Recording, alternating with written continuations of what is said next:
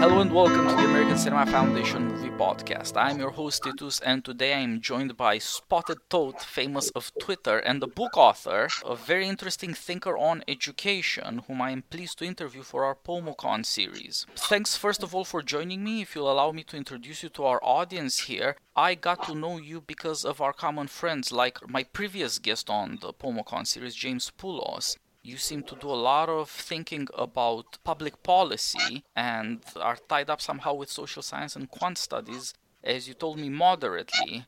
You're not a quant guy, but to some extent you use quant resources. And so it's always interesting to follow your observations and how you relate them to data and measurements. And of course, everybody can find you on Twitter as Spotted Toad, and everybody can just hop on to Amazon and get your book, which is on education, on your experience in education, and which I just read recently, and I thought it was great. And I thought, therefore, we should have this discussion on education, on public education, that is, and what it is that you've learned from your experience and how come you decided to write a book about it in the first place. Thanks so much. I was a teacher from 2000 to 2010. I taught at 3 different schools. The first was a large public middle school in the Southwest Bronx, where I was a Teach for America Corps member. And after that, I taught for 6 years in a very small new public middle school, also in New York, in the Lower East Side. And then I taught for 2 years out in the suburbs in a largish public high school. I talk about all 3 experiences in the book, but I focus on the first one, mainly because I think I have the most distance from it. Also because I think the reason to write, at least for me, I haven't ever thought of myself as a writer. I've been a reader, but not a writer. The reason to write was just these experiences that sort of picked at me even after I stopped teaching. So I think a lot of the reason I kept teaching longer than most Teach for America Corps members was that I wasn't good at first. I was bad. And it was important to me to get good and to be somewhere where I could get good and learn from what I was doing. And that was really the second school I taught at, which was the smaller school. But still, these experiences at my first school kind of weighed on me in a certain way, and trying to come to some kind of understanding of what I was doing as a teacher, what the students who were in that school were trying to face, and what we were doing in school together was really important to me. In early 2016, I started this blog, and I sort of had the idea of this book already when I started the blog. And the blog got some fair amount of attention for sort of more quantitative posts and a few political essays I wrote at the same time, whereas most of the components of the book, which are more personal, more philosophical, kind of weren't what people were interested in. You know, they're interesting to me, and I wanted to put them together in some kind of order. So I think a reasonable criticism of the book is that it's not linearly ordered. And when I've thought about writing something like this for a long time, I tried to think about how to arrange this experience linearly, how to compress it into a single year. And I definitely failed at that. So I think that generously, some sort of internal logic to how I go from part to part, and within the individual pieces, I hope there's some coherence, but you kind of have to go along for the ride. And, you know, my hope is that some of the themes come together at the end and you walk away feeling like what I'm saying about school or my experience in school or mistakes I made as a teacher and what I was learning from my students is something that's more broadly applicable, even though it's admittedly a lot of disparate strands. Yeah, in certain ways it seems more like an essay and with a bit of a novel thrown in. The first thing you reminded me of was Bret Easton Ellis's new book, White. Not because you treat the same things, but because it's a very similar genre, a combination of autobiography and cultural observations, which struck me when I read that book as an attempt to replace the novel, to do the same thing, but replacing fiction with experience and expertise when available. So I had no trouble following the plot, so to speak, or rather, as you put it, going along for the ride. I read the book in one afternoon. I loved it. I recommended it. I'm glad to have been able to get you on the podcast and tell people, just go look for it, people. It's called 13 Ways of Going on a Field Trip, after the Wallace Stevens title. It does not disappoint. I thought that it was a very well-chosen title, strange as it is, because that is a poem about how to make sense of human experience and the traps that the intellect sets for itself, so to speak. The fact that the intellect is forever making metaphors out of things. and you're not seeing quite what is there. But also that there's no other way to get to things but through metaphors, first of all.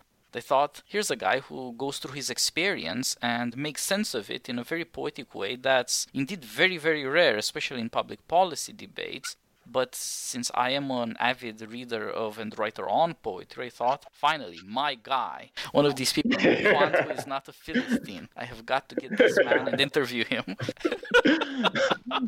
That's really kind. It's a good book that people should read. That's extremely kind.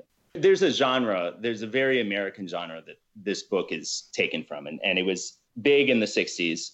And it was white teacher goes to a ghetto school, and what does he learn from it? And there's Jonathan Kozol, and there's John Holt, and there's James Herndon, and there's a lot of other writers in this genre. And then in the 80s, we kind of had the teacher movie genre, whereas, Michelle Pfeiffer, or I think it's James Olmos, get in front of these kids and they change their lives. The irony is that I was there in that room because of this genre, and especially because of those movies, probably. Because, Wendy Kopp goes to all these rich people when she's a senior in Princeton and says, I want to take the kids graduating from elite colleges and send them into poor schools. And they said, sure. Teach for America made $500 million in endowment by the middle of the 2000s. It was incredibly successful as a nonprofit by this unprecedented scale. And why was that? And I think there's obviously a lot of social forces behind that. So we were talking before the podcast about how Americans relate to equality and the ideals of equality, and whether the inequality in schools is sort of a fatal blow to that notion of equality. But another way of saying it is that by the 90s, when Wendy Kopp started this, we didn't have anything but schools that could be that sort of locus of aspiration, right? So it's not that there's some other dream that we have as an alternative to somehow fixing education. And I think all these forces came together, and Teach for America is definitely a representative of it. But there's been an enormous revolution in public education from roughly the 90s through the beginning of Obama's second term, where you had the adoption of these national standards. You had No Child Left Behind, and which literally said in the legislation that all children are going to pass these state standardized tests by 2014. The Lake Wobegon theory of the world, that everyone's going to be above average. And, there was a revolution in teacher evaluation. They were going to use tests and test scores to evaluate teachers much more strictly. They were going to increase the amount of sort of observation of teachers dramatically. And we were going to adopt very intensive testing methods. So in the early 2010s, there was a group of Common Core tests that were adopted across the large majority of states to match these new standards. And amazingly, this all happened seemingly overnight to a very large degree through bipartisan compromise. A blogger who I talk to a lot, Education Realist, describes this as the merger of progressive aspiration and dreams with Republicans' desire to cut down the teachers' unions, who are one of their significant political foes. But all these things came together in this moment of great aspiration. And in a way, we've been walking back from that over the last few years. And I think there's a definite turn away from the sort of valorization of the super teacher and the ideal of education reform as the silver bullet just in the last few years. And in some ways, this is bringing on some new problems. But the book's about my experience and a few kids I knew and what I was trying to get from that. Yeah, I also thought about these movies and books you mentioned. The oldest education movie of this kind I know is this old Spencer Tracy thing that won him an Oscar. Boys Town, I think, something like that, from the late 30s, when Mickey Rooney was a thing. But of course, there's Glenn Ford in that Asphalt Jungle thing from the mid-50s, which was about stamping down youthful rebellion and being a tough guy and administering tough love. But then things gradually become more and more sentimental in Hollywood, of course. And I think, so far as I have seen young teachers, indeed, there's a lot of idealism. There's a lot of high hopes, absolutely no experience, but essentially good intentions and a certain shame before class issues. It's very often people going into lower classes to educate there with a half unconfessed hope, as it were, of making up for the difference somehow. And I think that, as you put it, the fact that from the 90s onwards there was this massive push for rescuing public education shows that, aside from the high hopes, there was quite a lot of desperation or giving up, as it were. The magic bullet teacher is the really last resort. It comes after institutional failure, including, of course, the institutional failure, so far as education is concerned, of the teachers' unions. I'm not sure what their political influence is these days. It seems considerable, but their successes in achieving new landmarks of progress in education are nil. And that would seem to be a big dent in progressive America.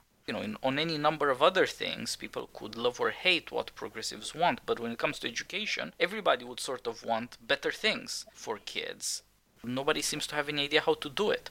And so this other sort of book like yours, where you get to see some of the experience of a teacher and try to figure out why that is the way it is, seems to me much more interesting both than the idealism and the obsession with quant. I think I liked the book so much just because I could see the scenes properly. Why are people acting this way? Why are such kids saying such things? Try to understand them, first of all. I, of course, have a special pleasure in books that avoid jargon and ideological slogans. So, again, I thought, here is my champion. He's the man who will tell me how it is. And it sounds ridiculous, but I'm honest about that because I too have gone into schools to lecture, but it's more often been rich kids than poor kids. And I have been able to detect the difference, but never done it for long enough to understand that difference.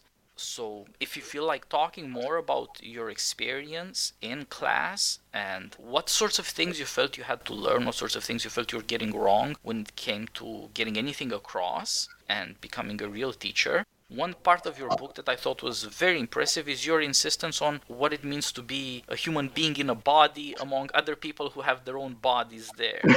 How restless kids get, what the effect of one restless kid is on others. What the effect of a teacher is if he knows how to comport himself, if he's steadier or less steady, his simple emotional sense, is he the adult in the room or not? All of these things, what effects they have in the moment, but also what effects they have over time. I thought this was really insightful stuff. I'm not saying you're some kind of original, but they were all seem to me genuine insights. So if you feel like talking about your classroom experience, I would be grateful. Sure. I mean, I said I was a bad teacher at first, and I was. And a lot of this was qualities which bookish young men are inclined to: disorganization and prioritizing a new and fresh idea over doing something that's regular and provides structure to the people coming in and out of that room.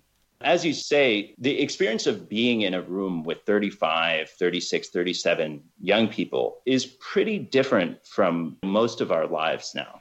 A lot of what makes school important is that it is this rare moment and sort of rare institution that still involves us all being together in the same place and talking to each other.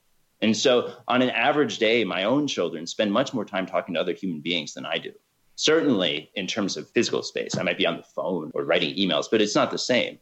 And so that experience of being all together in the room, it's promise and problem. There's a way in which when something happens for good or ill in a classroom with all these young people for whom the school is their world and the most important part of their world, because especially before high school, this is a lot of what's going on for them.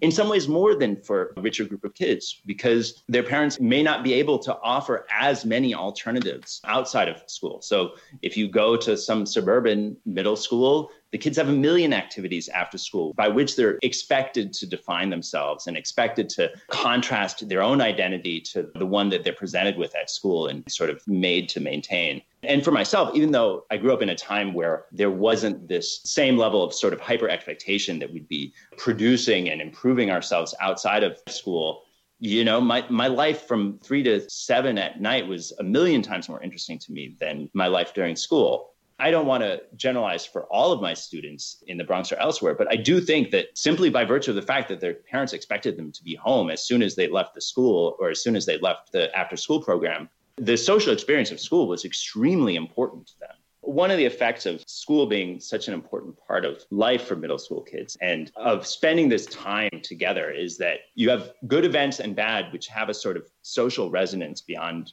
an individual person. And so a fight has meaning, right? There was a fight in somebody's class, and so you have to go tell everybody about it. Or I tell the story about losing my temper and saying some things I still regret, and that had meaning. And when good things happen, or at least from my perspective as a teacher, when good things happen. So one boy decided he was going to make a bottle rocket. And so we carved out these fins out of wood and we brought it down to the schoolyard with a bicycle pump and a cork, and we shoot it off and it goes up 3 feet with all this, water coming out of it. And everyone in the school thought this was the most hilarious thing ever. I think it was like My Last Name's Folly was the name of this. And, other events, I tell the story about visiting kids' houses, mostly because of behavioral problems and talking to their parents there. But, that had meaning in the school. So I came back, and He Makes Home Visits was written big on my chalkboard.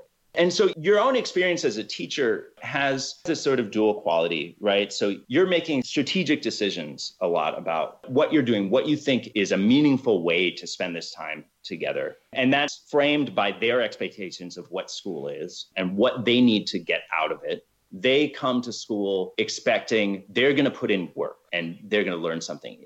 For the vast majority of kids, school is not an extension of another set of preoccupations. It's a set of relationships and habits and obligations. And so you're inevitably, as a teacher, stepping into those expectations. You're going to show up in the room and you're going to write something down. Writing something down is the price kids pay for not getting into trouble, for not having their parents mad at them. Somewhere along the line, you hope there's learning attached to that. But it's inevitably going to be an imperfect match. So the reason we learn things as human beings to a very large degree is because it's common knowledge among the people we care about and listen to. And it exists in our shared social world. Activity and doing and writing things down contribute to that, but it's not really the same thing. The longer I taught, the more you kind of see this balance between the maintenance of order as a meaningful goal, because who wants to be in a place where everyone's miserable and yelling at each other and it's chaos and people are throwing paper balls and nobody knows when the last time this test you were supposed to have taken never came back, and why should I be doing this anyway? And so there's a sort of collapse of political authority that happens in classrooms some of the time when the teacher doesn't establish his role in the way that students can agree to. At the same time as you hope that, given we're all here together in this room, we can see something new, right? The point of that Wallace Stevens poem, you're looking at the blackbird, right? So you're seeing some piece of the world. And ideally in school, you're seeing some of that together with other people, and you can understand it as a thing in the world together. I talk a lot about all these bugs I had in my classroom and the baby Malagasy giant hissing cockroaches escaping from the pen and vanishing out into the classroom, and these giant millipedes crawling all over the place. There was ideally some intellectual content to what we were doing and to trying to understand the scientific process of how these living organisms would respond to particular environmental cues or how we could measure and observe their behavior. But also, you have this hope that somewhere in there, you just realize that you just don't know.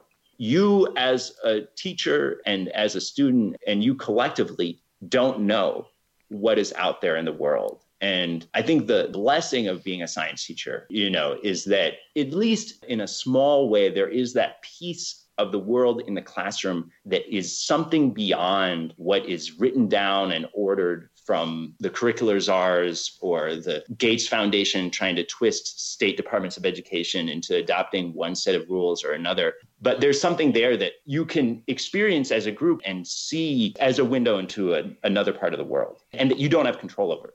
So there's a joke about, on Twitter, we have the I effing love science thing, and it's just a bunch of pictures of galaxies. I fucking love science. That's the opposite, right, of what science offers us, which is that the rules governing our world, while available to our shared perception and gradual understanding and inch by inch acquisition, ultimately are beyond us. And we have to work to go find it, to see what's really there. We're going to fail. Most experiments are not going to work. So I think that all of that is tied to this experience of being together in a group with other people, which is really important because we don't spend that time together as people. One friend said, why do people like to shoot up schools? Well, it's because they were miserable there. And because it's the place where their misery with other people, their misery at the kind of injury of our social lives together is most apparent.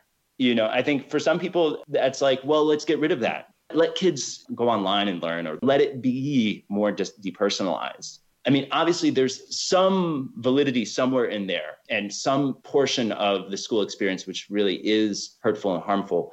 But at the same time, it's like the rain is coming into us and we want to knock out our little remaining shelter, our little remaining tarp over our heads. Like, we've knocked out so many other aspects of our shared social life. And this is one we're sort of huddled in under. And, so we identify our experience of it as this incredibly competitive, unequal experience because we're all so focused on this one experience. I mean, how many online conversations that capture everybody are about that one fact of who gets into elite colleges, which at one level is this incredibly unimportant aspect of our society because it's not clear that it makes that big a difference to economic outcomes. I mean, I had a very excellent student whose parents decided not to pay for college, and she went to community college and transferred into the state university and was making more money than me 4 years after high school. And, there is something to be said that this is all a charade. All the aspects of the education system that focus on it purely as an allocation of status, it's our belief in it is sustaining it as this sort of collective obsession.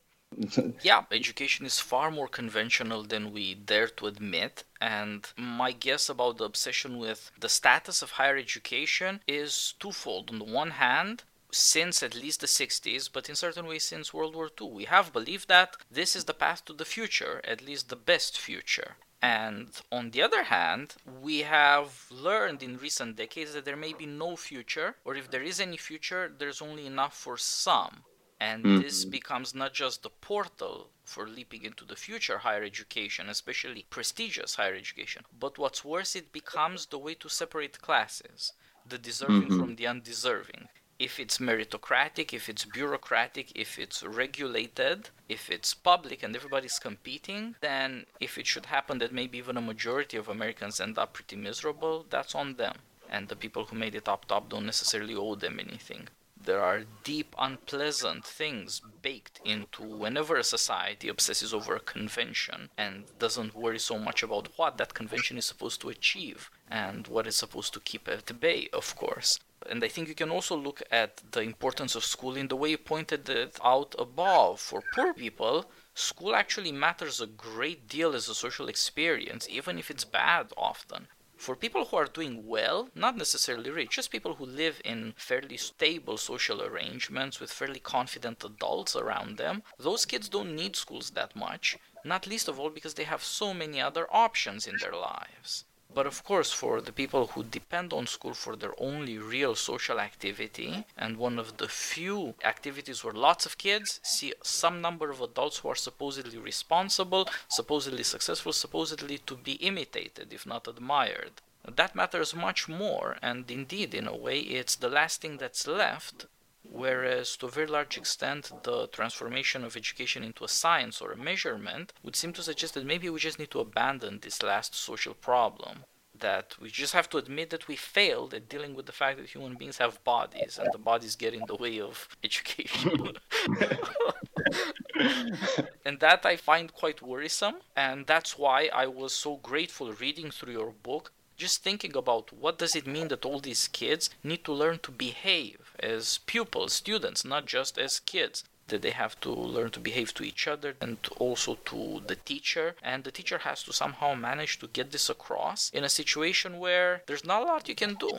any teacher is going to be caught between an educational system and the kids and the parents, and there's no way to make these things fit. Again, especially for poor kids, education has become a combination of your food, your shelter for a part of the day, so it's essentially daycare, also your moral education. It's not like if parents want their kids to have a moral education, they'll just haul them off to church every Sunday or Sunday school. It's not the case anymore. And so all of these burdens are put on a public system that's less and less able to deal even with the burdens that it was supposed to deal with before all these other things were added. Society forces a school to be so much more than it can be, exactly at the time when it no longer believes that schooling achieves much.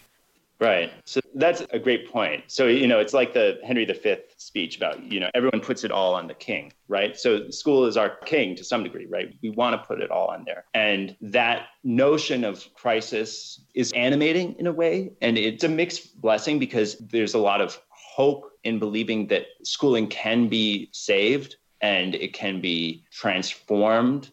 When I look at the educational reform movement, I admire a lot of people I got to know through that. They're working hard, and some of them have some success. Because we put so many different demands on school, we sacrifice the little bit they can achieve. So I've told the little story at the beginning of the book about how my school was going to try these small learning communities that you were going to have theme-based schools within a school. And at the same time, they had decided that the beginning of the year was for silent reading. So they would simultaneously have one of the schools within a school be the media themed school, and they would go down to the PA system and go read the weather report and say whose birthday it was and tell, what was being served in the cafeteria and all this stuff, at the same time as they were yelling at the kids to be quiet and read. And so every agenda has an equal and opposite agenda. And I contribute to this now in my job because every policy is interfering with some other policy. And putting all that aside, people have lives and interests and thoughts on their own. And childhood exists as a time that can, to a large degree, take care of itself, right? So if you don't go around knocking kids over the head with 2x4s, and they get a decent amount to eat and a decent amount of space to run around in, a lot of times they'll turn out okay, and the ability of the school to shape a person is compromised by the fact that people are living things, they're growing up, and there's a plan within us for how we're going to grow up to a large degree apart from that.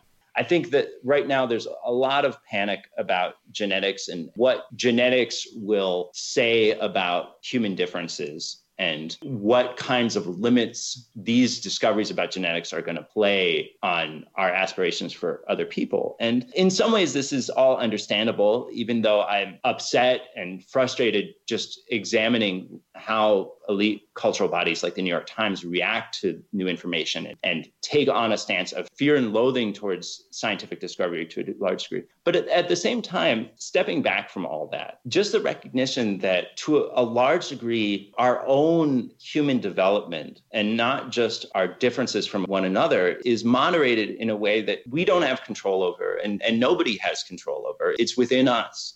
Right? And childhood is this process of growing up as a living thing. We moderate that by our cultural experience and by who we are with one another. But the living plant or the living tree that we're growing to become is of itself. It's not created by our social situations. And the school plays this role of both acting out our aspirations, and it exists as a vehicle for aspirations, and to a large degree, sharing those aspirations with each other, believing in something together, believing that as a school we can achieve something together, that what we're doing is worthy, is critically important. And so the schools that are nice places are these very purposeful communities where people, even if they don't agree all the time and they argue with each other, they believe in what they're doing as a group. And at the same time, there's enormous limitation to what that can achieve simply by virtue of us being people.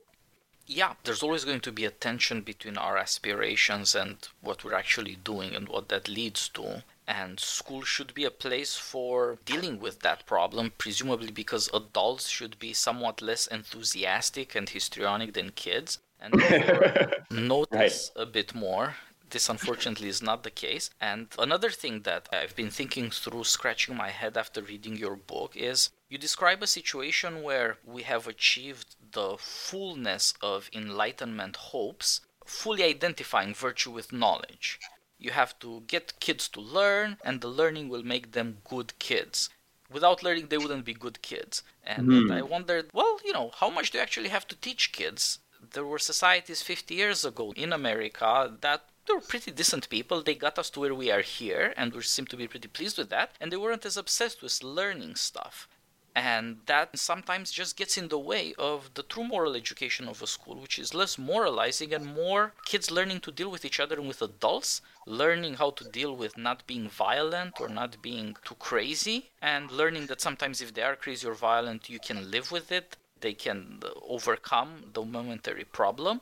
All of these kinds of examples that simply accumulate over time, build them habits, give them things to imitate, and an experience to see how well can I imitate this? Could I do better at it? Or am I doing well enough? Or maybe I should be imitating something else. All of these things that should be happening are somehow frustrated by the obsession with teaching, when in fact we don't really know much about how is it best to get kids to being rational, which is what we hope by our Enlightenment system. We think that if we bureaucratize the process more, that's going to be more success. Or, failing that, at least it's not going to be anybody's personal responsibility. Because it was a system. It's like, not my fault. And everybody can blame that system and endlessly fight over it. The parents don't need to feel guilty anymore. The kids don't need necessarily to feel guilty. And certainly not the educational system or the political advice and influence and the hopes invested in it.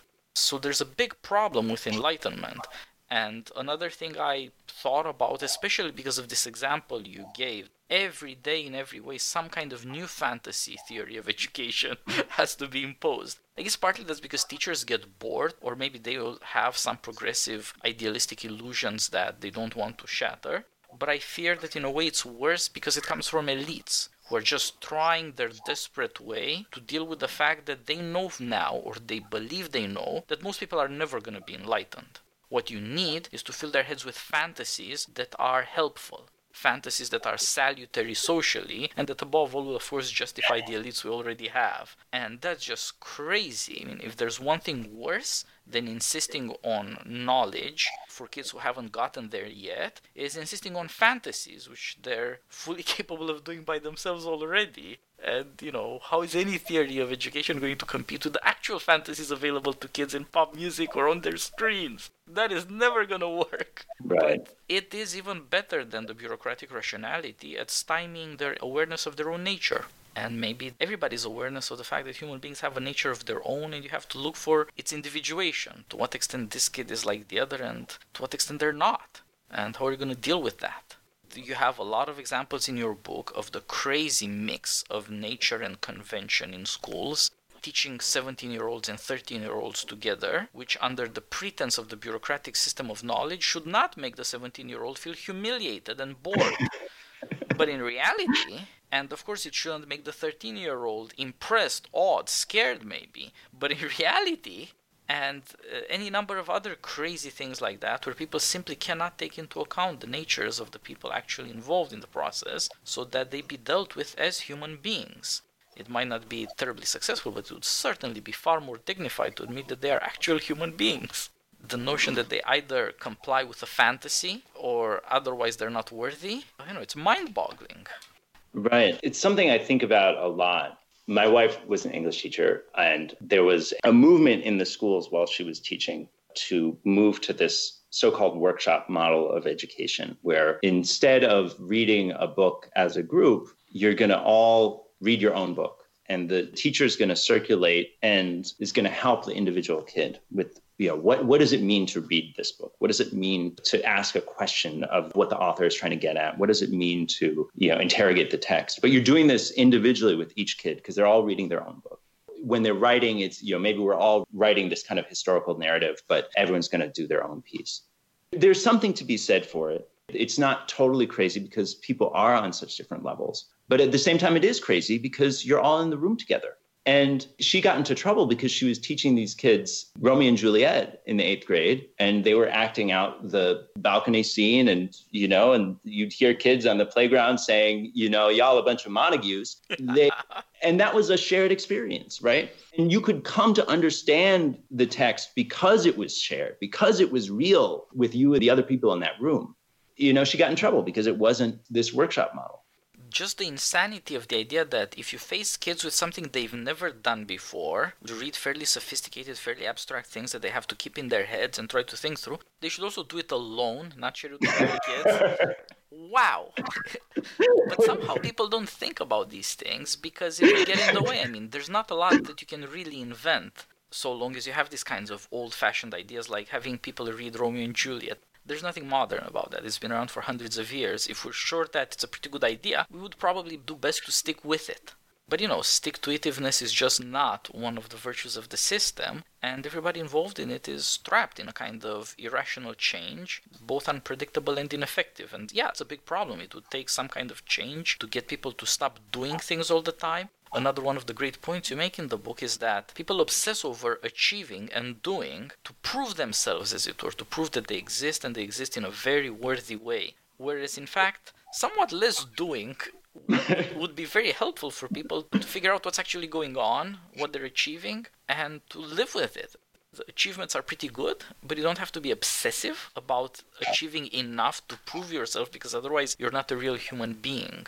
And so there's a deep, massive insecurity built into the expectations.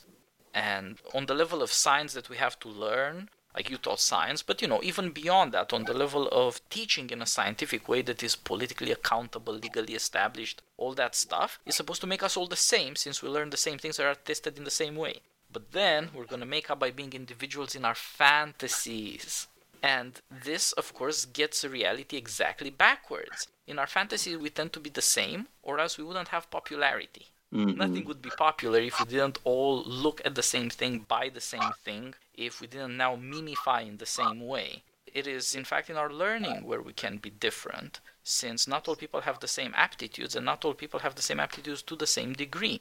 And this is just a massive mistake built into the system, hoping that people will take what's inside of their heads, their fantasies, and that will satisfy them for the fact that they're not getting the things they should be getting. But it's not. You alluded to this fear that, maybe especially grips the elites, that there isn't enough future to go around. And that puts the stakes on everything so much higher, because the question of who is represented in that narrow circle of elites becomes so privileged. And each of those people is expected to stand for multitudes. And who they stand for is ideally bureaucratically legible, an easy and convenient label for them to then stand for those people. And, it's hard because we reasonably enough want schools to be livable and humane places for people. And they do fail sometimes. And they are hugely resourced. This is like $25,000 per kid per year. And the schools really are a mess. It's really unpleasant in an objective way. Not just that they're failing to live up to some bureaucratic ideal. And so there's reasonable anxiety about that basic civic right that the U.S. has mostly tried to stand by for however long, and was obviously hugely world historically important that public education did exist. I know some people will say I'm wrong for this, but I don't believe it. Bryan Caplan will say that this is all just a rat race, that there was nothing to it except separating sheep from goats and deciding who gets allotted the privileges of the society and proving and signaling your innate value to this industrializing economy. Is that a big piece of what's going on in public education? Of course. But is it everything? Is that why this system spread so rapidly and so effectively where it did? I don't think so. But you brought it to fantasy. And I do think that that's the nexus for the next few years. As we were talking about before the podcast, the experience of educated American elites is an experience of increasing immersion in fantasy of various kinds. And I participated in it too, as someone who's extremely online by virtue of my own compulsions. I experienced this submersion in this world of media.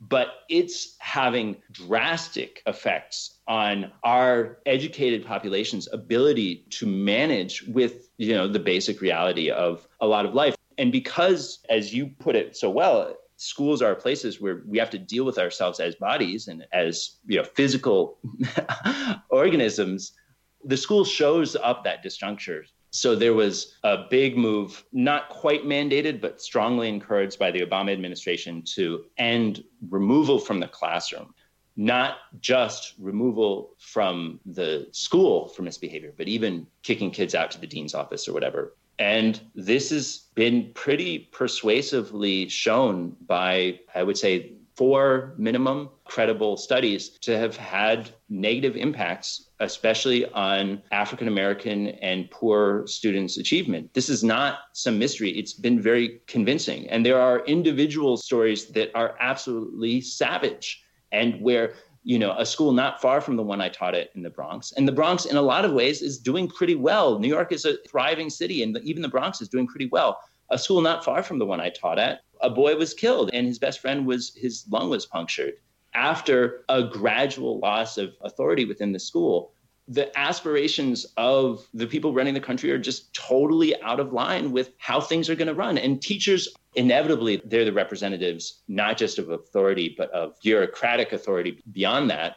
But they're put in the position where, because elites or because, the broader society cannot accept differentiated outcomes or any degree of failure, they become the natural scapegoat to a large degree. So we moved from this ideal that if only you could be a super teacher, you would fix it all, to the reason why disparity exists is because you're not just mediocre or incompetent, but you are an active participant and a abettor in, the inequality of our society. And you are the source of racism.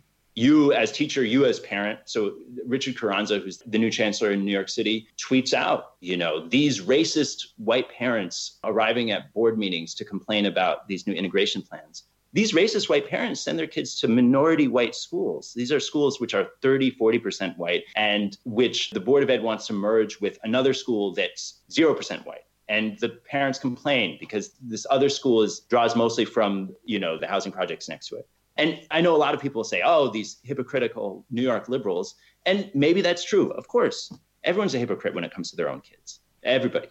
But the basic attitude that you, as the manufacturer or designer of the system, are looking for people to take as scapegoats is totally troubling. And it's going to result in, I think, just exit from the system. The New York Times published this ridiculous long article a couple of years ago, which won the author a MacArthur Prize, which was about if the 15% of students in New York City public schools who are white were better spread, this would solve the problems of the New York City public schools, despite the fact that most of those students are in Staten Island and couldn't get anywhere anyway. And so it's this process of looking for a scapegoat for a system rather than looking for a way to make it generative and make it open and make it hopeful.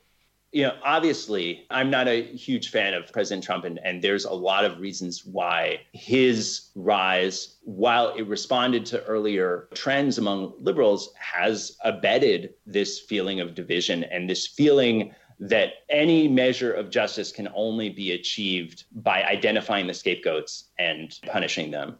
In a better world, we would have someone who could stand out and describe a mode for us to be, which both rejects these kinds of politics of scapegoating, which is incredibly popular in our sort of cultural organs, while also not abandoning this idea that we have a minimal inclusive aspirations for what we're trying to do.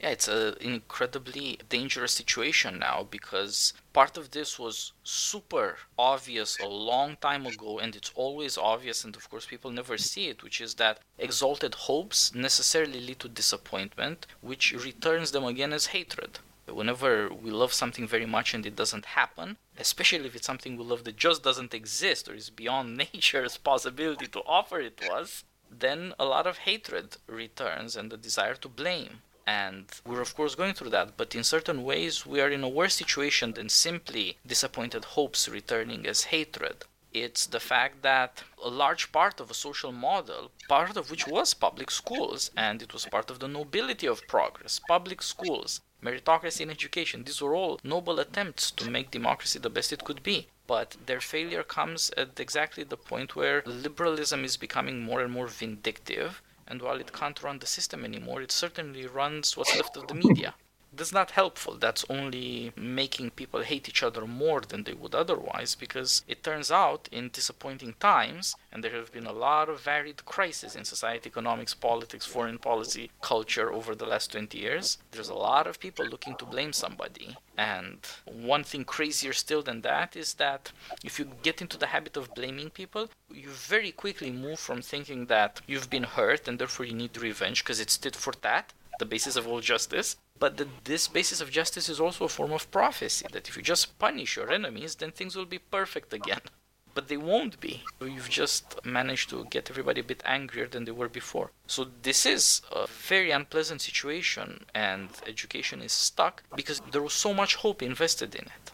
And other parts of society that sustained people have collapsed. More pressure on education. And nevertheless, it has failed to deliver. Partly, maybe largely, because it was so overburdened. There's the bottom pressure of doing more and more for communities that are really suffering, but there's also the top pressure of fulfilling the fantasies of elites that are more and more desperate, that they're either losing power or they're losing control of the people. This was never going to end well, but for that very reason, it can't stop. I should say that this is a lot of depressive stuff we're going into, and another one of the, I guess, already many beautiful surprises about your book was that there is a certain kind of stoic resignation and a certain sense of the beauty of being human that comes out of awareness of our nature and possibilities. If we can get some things right, actually we can live with a lot that's not working out very well. You just need to know in a practical way that's proved with some regularity that it's a good thing to be human and there's some hope for the future. It doesn't have to be a fantasy of perfection. And so I don't assume there's going to be some generalized catastrophe. I'm quite hopeful about the American situation, but I do think that a lot of craziness is developing now and it won't stop anytime soon. Yeah, that's really kind of you. The students I talked about in the book were students which mostly I struggled with and to some degree failed in some of their cases, and in some of their cases more clearly than others. But, their memory is a blessing for me. And maybe that's a selfish way to look at it. But my experience as a teacher was a blessing for me. It was a great experience. It gave me my life at so many different levels. I left it because at some point it seemed like this was the only thing I'd done and it was time to do something else. But I should say that I find myself enormously privileged to have done it and that I lived in a place that gave me that opportunity. And the hope is that this is mutual, right? So it's not just teachers getting to experience their dreams of what they're trying to do, but the students can live like reasonable and civilized people for a few hours a day and see something valid. I realized at some point I was sort of focusing on a few people who had died in the book. And I guess that comes back to this idea about learning and how we privilege learning over other kinds of experiences, especially when it comes to school, obviously. But just in general, we're all going to go. We're all gone eventually. So there's memory left and validity, we hope, to what we experience together. But we're not going to be taking tests when we're gone, presumably. Or if the test exists, they'll be of a different kind.